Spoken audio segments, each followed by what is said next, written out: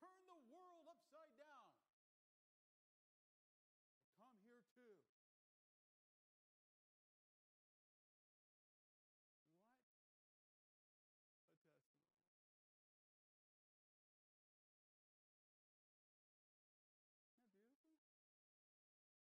What a testimony. Isn't that beautiful?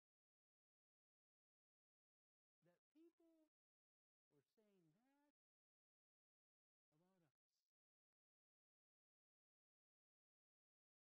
Isn't that true? That our enemies were saying, these people are turning the world upside down.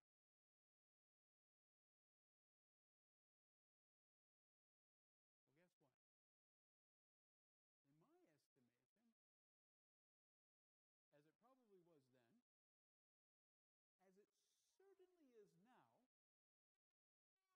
the world already is upside down. Isn't that true?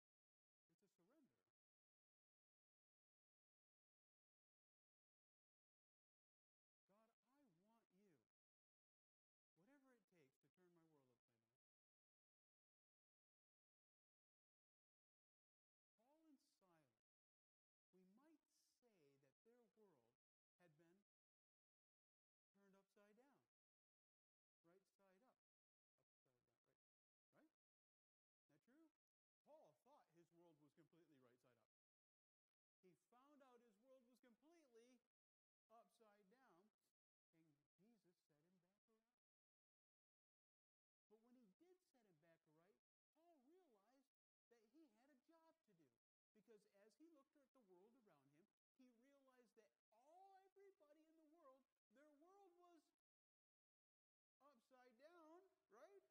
But they thought it was really what? Right side up. So he needed to go share the gospel message with them that he might help them turn their world right side up. Isn't that right? In fact, he was doing exactly what Jesus said right here in Matthew. Matthew 28, verse 19. Look at that very first word. What's it say? Go. What's it say? Go. Now, I'm stopping right there because I want to ask you a question. What does that word go mean to you? Okay, we'll finish. Go make disciples. Oh, we'll read the next part. Of all nations. What does that word mean, go? Go and make disciples. What does the word go mean? What's that? Take action. Right? But it means to take action in a direction. Isn't that true? To take action in a direction, let me ask you a question. Where is that direction? What's that? Not right here. Not right here.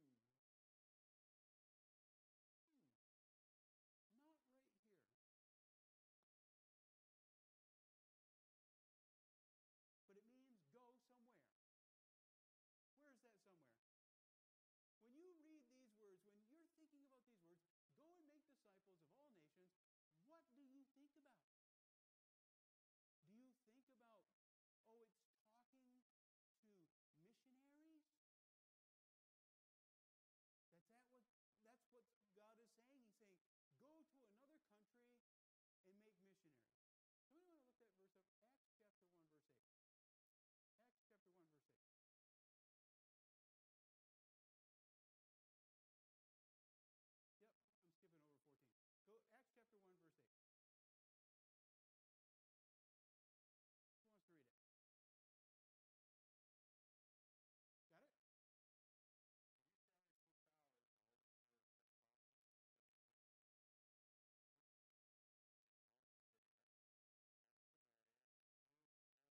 Who wants to read it?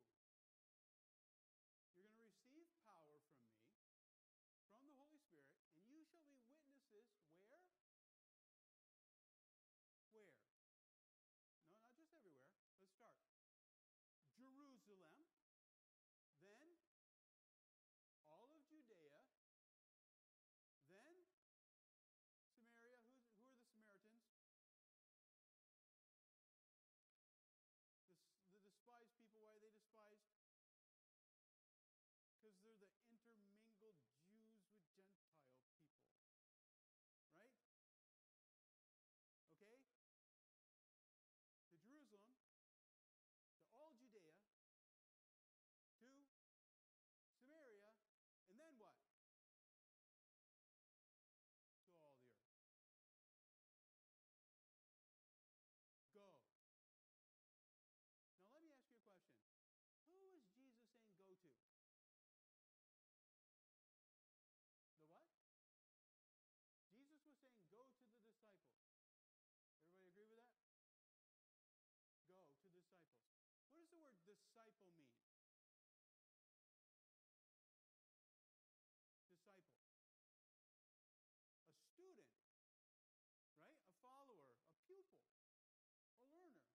That's what disciple means. Now, as soon as Jesus said go, were they disciples? They were what? They were apostles. Why? What does apostolos mean? What? Sent out one. So as soon as Jesus said go, he was sending them out, and they moved from being disciples to being apostles. Now, when he sent the apostles out, he told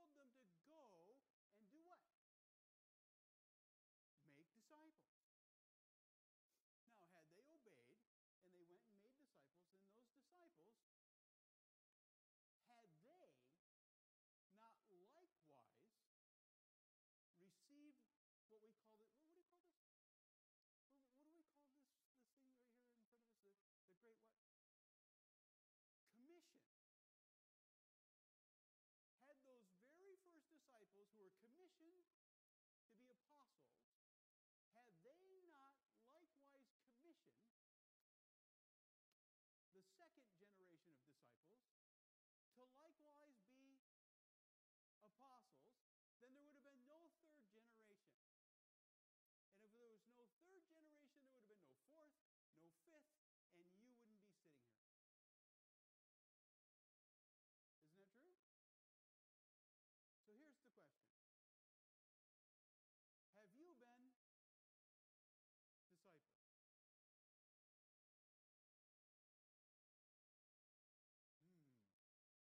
what's that mean, Pastor?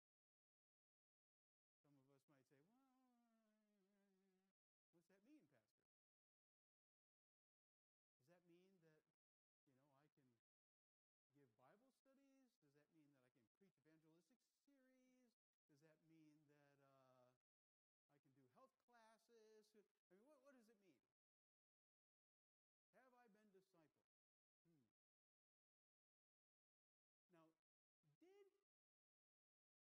that I can do health classes? I mean, what does it mean? Have I been discipled? Now, did Jesus say, go and make pew warmers? Is that what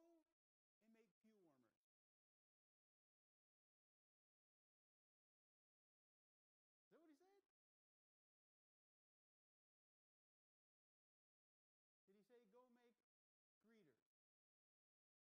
greeters? Is that what he said?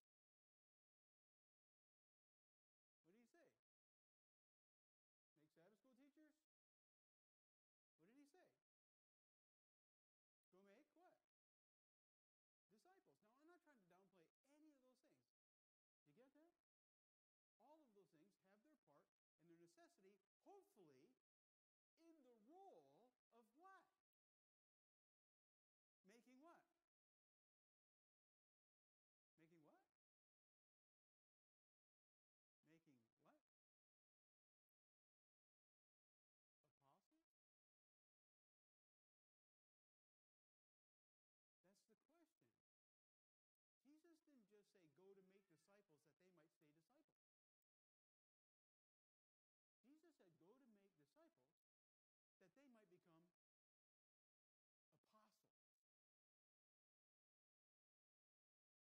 In fact, which disciples should be apostles? All of them? Yes. All of them.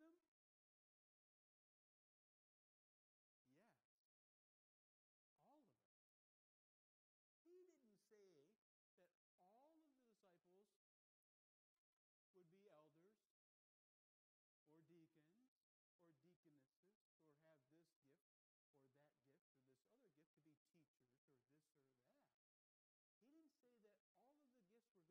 gift or this other gift to be teachers or this or that. He didn't say that all of the gifts were going to be the same, but he did say go make disciples, not so that disciples would remain disciples, but so that disciples themselves would also make disciples. Jesus didn't say, go once you know everything there is to know.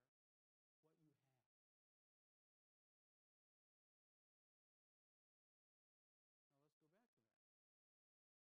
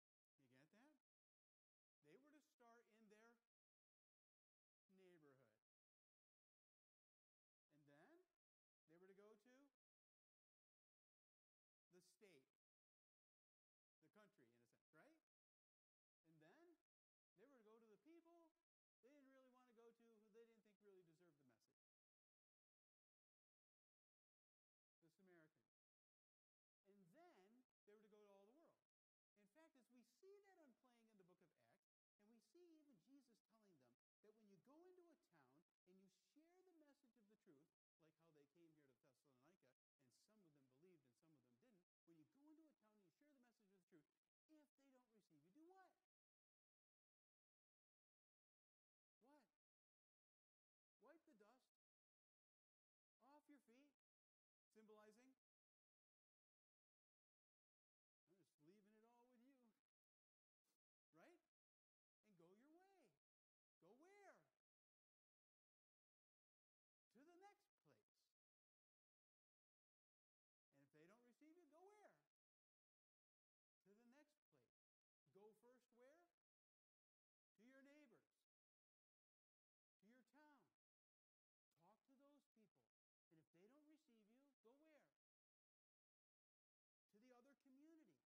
And if they don't receive you, or even if some of them only do, but you've expended all of the people who are going to receive you there, go where? To the next community. Now maybe Jesus expects you to go out to the whole world. Maybe you're one of those people that he's going to call on to say, I want you to be a missionary. I want you to get on a boat like Paul did, and I want you to go over there. And I want you to meet those people over there. Maybe that's you. Some of us are saying, I'm way too old for that. Maybe that's you, or maybe it's not. I don't know. That's God's calling on you. Do you understand that? But God didn't call you to not go anywhere.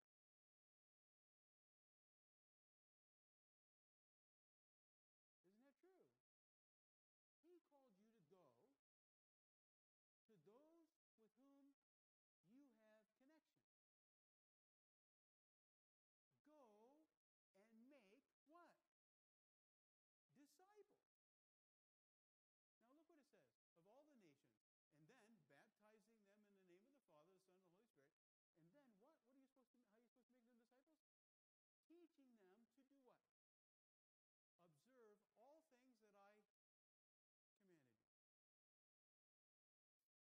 We call this the great what? Commission. Another word for a commission might also be a charge. A what? I didn't hear you, John. An order. An assignment. So you're taking in that certain nuance of commission versus command.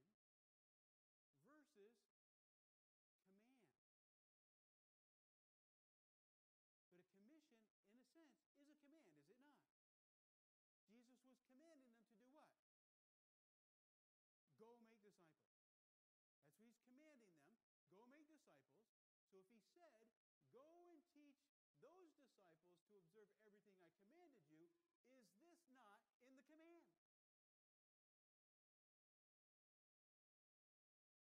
So it likewise is a command. Go and make disciples.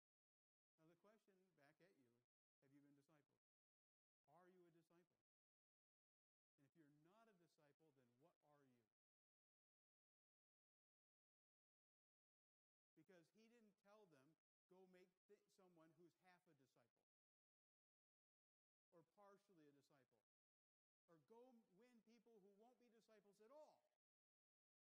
He told them to go and make only one thing. Disciples. Who would become what? Apostles. Who were to likewise do what? What?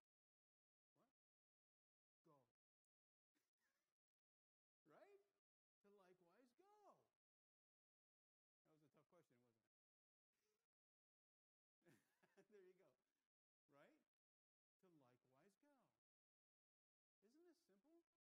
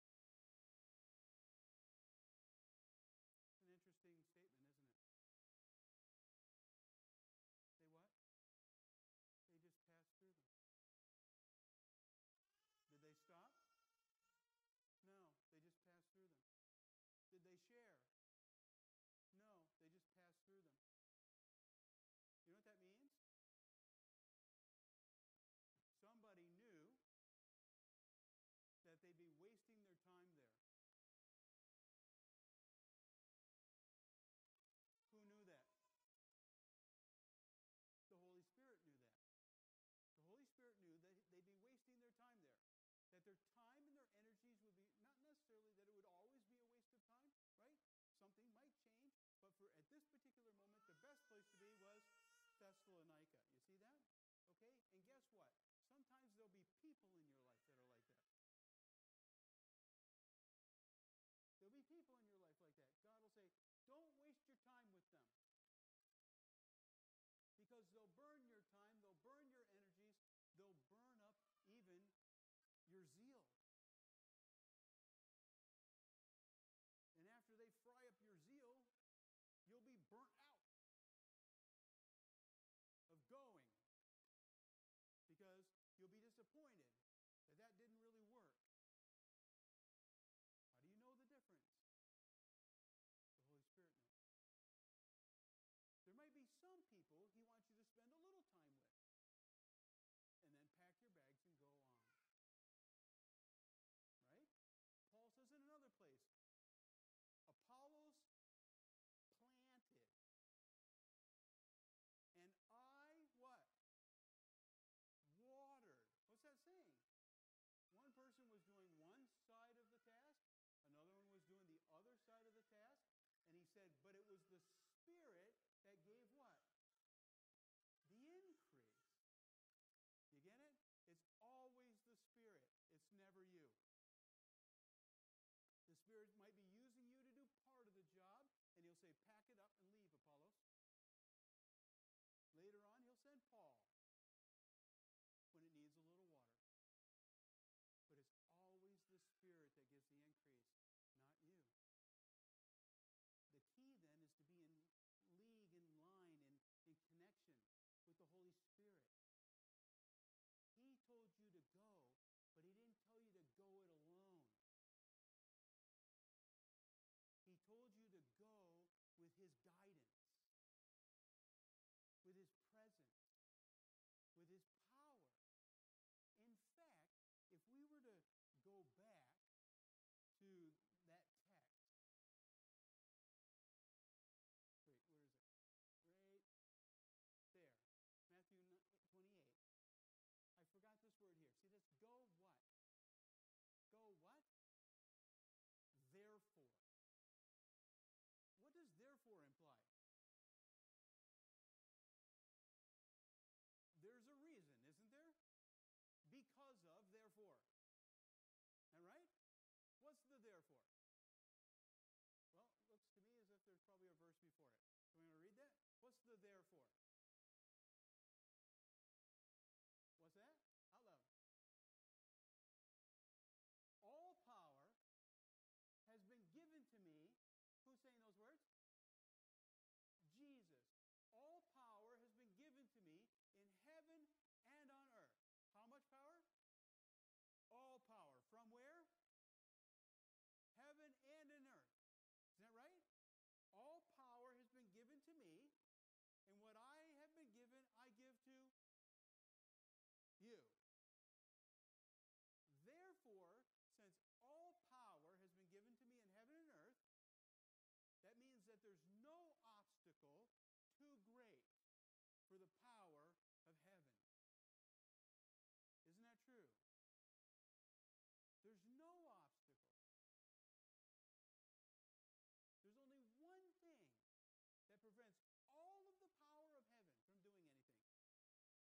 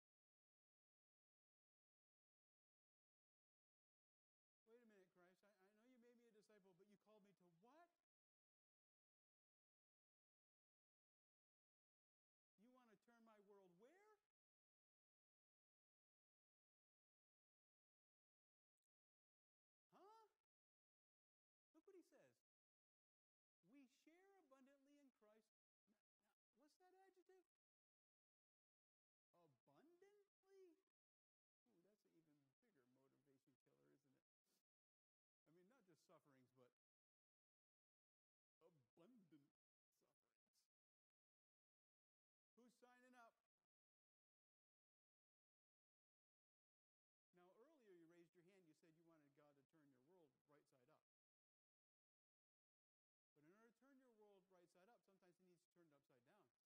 And sometimes in the process of turning your world upside down, guess what happened? It hurt. And sometimes when you go to share,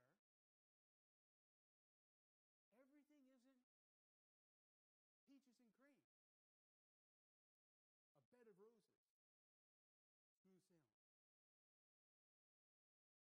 smooth sailing. You get it? Paul was at that place where he said, hey, guess what? I get to share abundantly in the suffering of Christ. Why?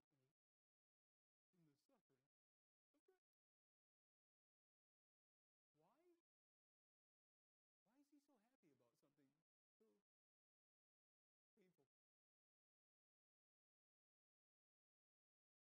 Jesus also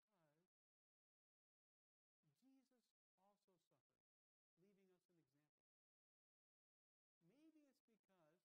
Maybe it's because that with Jesus, it was for the joy, for the what? The joy that was what? Set before him. He endured. What did he endure? The cross with all of its shame. For the what?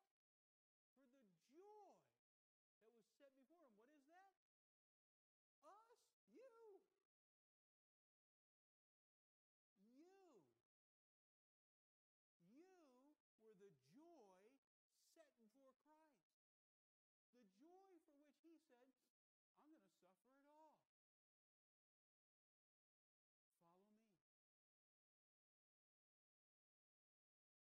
Because you know what? The things of this world are not worthy to be compared with the things that God has prepared for those who what? Love him. And those who love him are those who go. And those who don't go don't know, even though they say they do.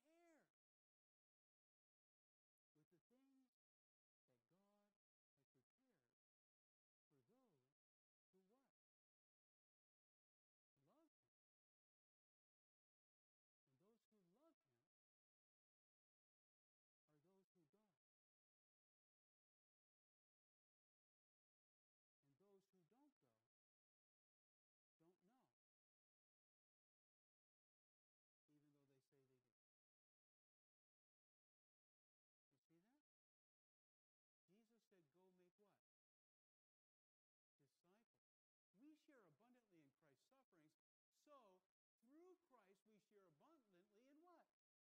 The joy that's set up before us. Yes, sometimes they stoned me to death, nearly. Sometimes I was shipwrecked. Sometimes I was hungry. Sometimes I was in jail, in prison. Sometimes this, sometimes that. Paul makes his list, right?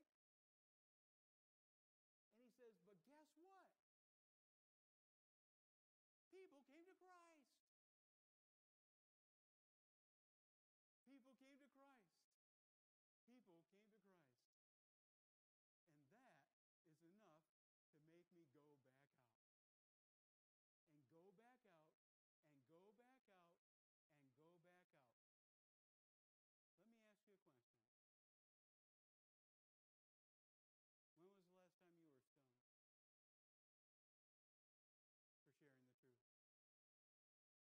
When was the last time anybody you know was stoned for sharing the truth?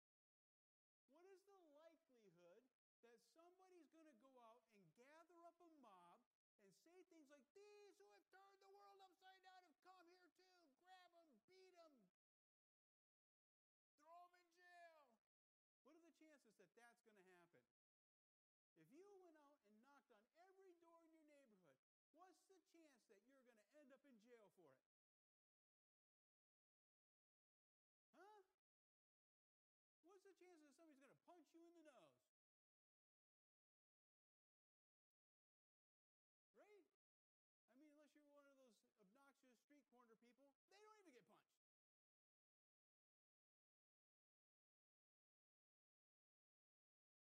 What's the chances? When was the last time you were threatened? What are the chances that that's going to happen to you? That somebody's going to go out and they're going to gather up the heathen throng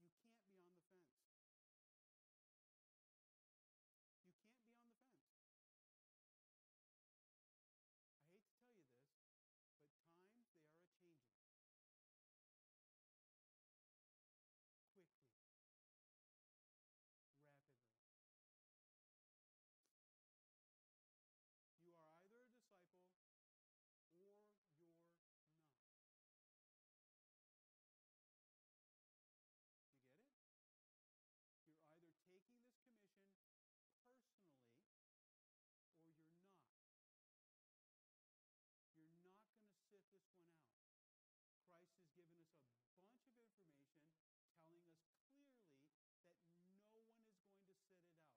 You are either going to be among those who are being chastised, or you will be among the chastisers. Who were the ones who went out there yelling, "These have turned the world upside down"?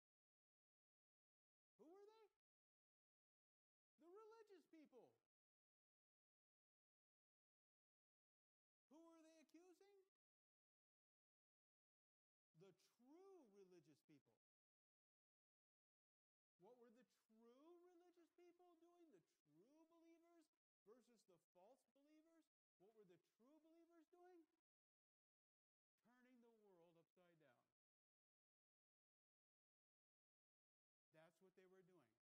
They had had their world turned upside down thoroughly enough that they went out and they joined abundantly in the sufferings of Christ that they might turn the world right side up for others. They started with their neighbors and their family. Some of them, they had to wipe the dust off their feet. Some of them, the Holy Spirit said, pass on through. But go. And when they reject you here, go to the next place. Go to your next door neighbor and that next door neighbor and that next door neighbor. And when you've spent all your time in your neighborhood, go to the next neighborhood. Go to the checkout person. Go here, go there. What are you afraid of? That they're going to punch you in the nose? That they're going to throw you in jail? That they're going to hurt your feelings? That you might hurt their feelings? And that they might not want to talk to you anymore? Maybe that'll happen. Maybe Jesus will say, wipe the dust. Or maybe he'll say, hey, that was dumb, don't be so blunt next time. I'm going to have to send somebody else to them now. Right? But Jesus told you to go. And that's it. If we are afflicted, it is for what? Your comfort and your salvation. That's what drove them. And if we are comforted, it is for your comfort, which you experience when you what? What did he tell those who he's making disciples of? What did he tell them? When you likewise what? Patiently endure the same suffering. In other words, Jesus suffered and made us disciples and then sent us out as apostles to make disciples that they too also might patiently endure the same sufferings. Somebody didn't disciple you so that you could be at ease. Someone discipled you, thank you very much, that you might be discomforted. And that your world might be so discomforted that it's turned right side up. That's it. Our hope for you is unshaken, says Paul, for we know that as you share in our sufferings, as you what? As you share in our sufferings, you will also share in our comfort. If you share in our sufferings, you also share in our what? In our comfort. What's the comfort? Making disciples. For the joy that was set up before him, you, for the joy that was set up before Paul, the Corinthians, for the joy that's set up before you,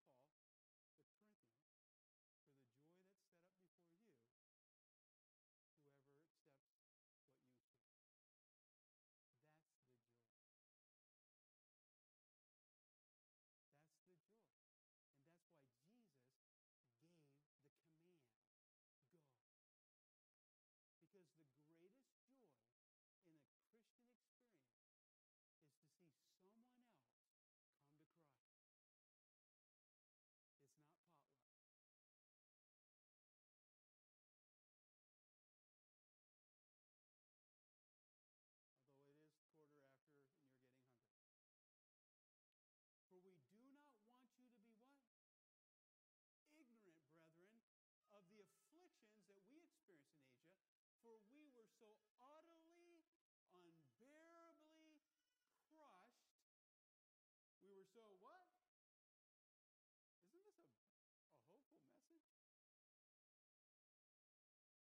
Isn't this a hopeful message? We are so utterly, unbearably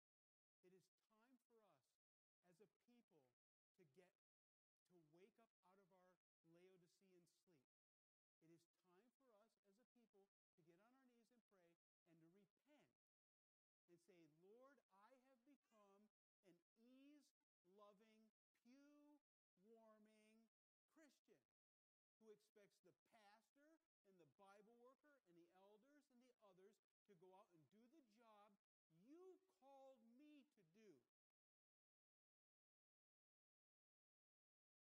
To start in my neighborhood, and then the larger town, and then bigger than that if I have to, Lord. You called us all to be apostles. All of us. And I'm telling you this, that soon, if you don't get off your lulls now and start working, guess what? Not only is it going to be worse for you next time, I'll bet you dollars to donuts, you won't then either. And if you won't then either, I think that tells something about the end of the story.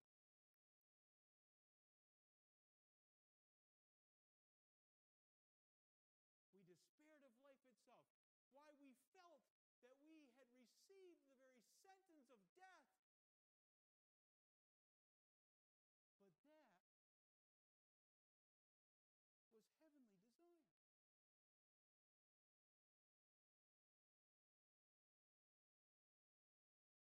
You get it?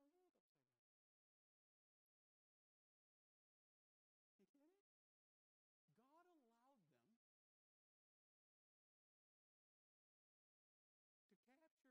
capture and beat and jail Paul and all the other things that happened to him so that Paul would learn the most important lesson. Not to rely on himself. That's it. God,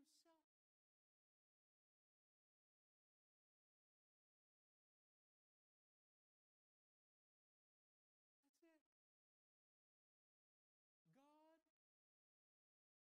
me.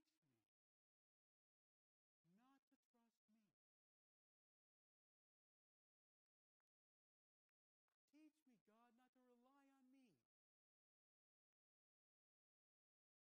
Teach me, God, to trust only in thee. Thank you, God, for the things that befall me. Those things that teach me to rely on you. Who are you? You are the God who can raise people from the dead. That's who you are. And I trust that. Please, God, teach me not to trust me.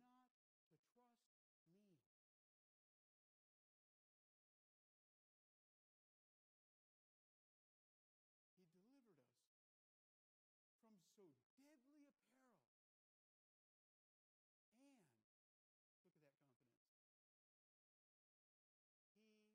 look at that confidence.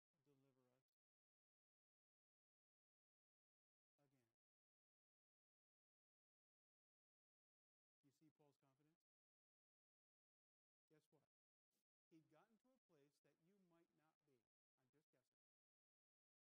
guessing. He'd gotten to a place that you might not be. That he's like, go? Where? There? Okay. Why? Because he delivered me before, he's going to deliver me again. He delivered me before, he's going to deliver me again. He delivered me before, so I know he's going to deliver me again. Why don't you go? Maybe because you don't know.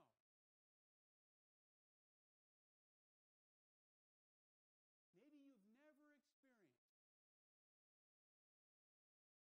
serious obstacles that so challenged you and so frightened you that when God delivered you, you knew it wasn't you. And when you knew it wasn't you, and you knew it was him, you sat back and said, man, God is good, and he is mighty to deliver.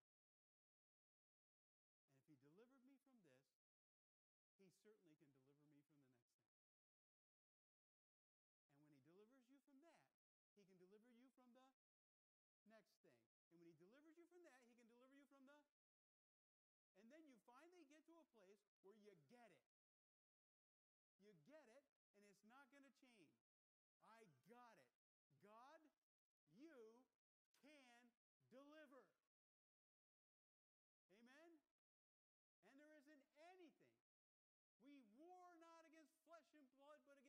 principalities and powers and rulers in high places. And guess what? Jesus has already beaten them. All power in heaven and in earth has been given unto him. Therefore, go. Get up out of your pew. Stop talking about worldly things. Start sharpening each other's sword. Start sharing your experiences and encouraging and edifying one another to go. While we sit at potluck and we talk about worldly things, all we are doing is enculturating the upside-down world. Let's start to talk about higher things. Let's start sharing about how Jesus is turning my world upside down. Actually, he's not turning it upside down. He's setting it back aright. Here's how Jesus is making me more like him. And the more I get like him, the more I just can't shut up. The more I get like him, the more antsy I get to go.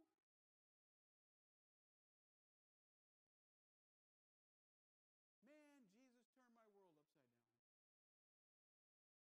Amen? Lord,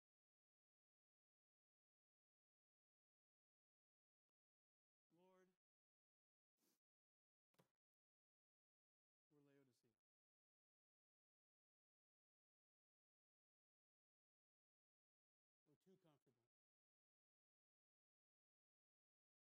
We're afraid of ghosts and demons that don't even exist. We're scared of our own shadow. We fear someone's feelings being hurt. I'm ashamed to even speak of it.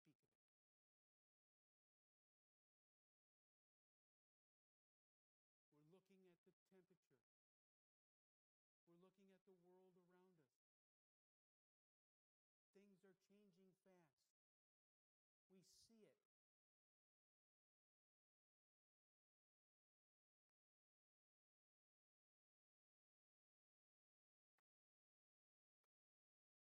I was talking to a friend this week.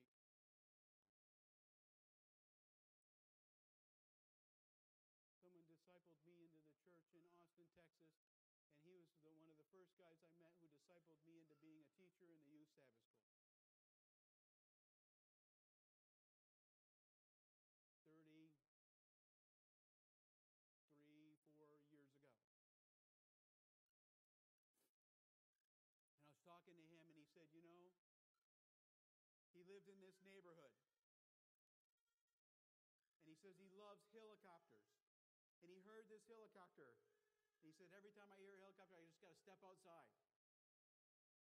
He said he stepped outside, and he saw this lady in a blue uniform walking with her hand on her hip. She turned and she looked at him and she said, hey, go back inside, please. And he said, yes, ma'am. A few days later, he was talking with one of the other neighbors.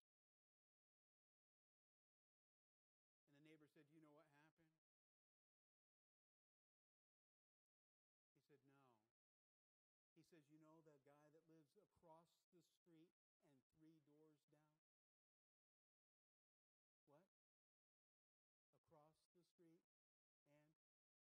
He killed himself. My friend said, those words have echoed in my mind for the last 40 years.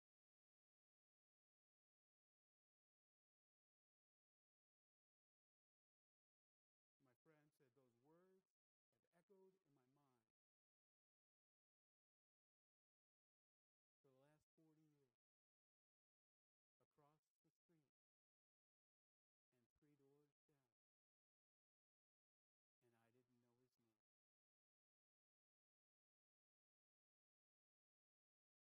on the way out the door, somebody said,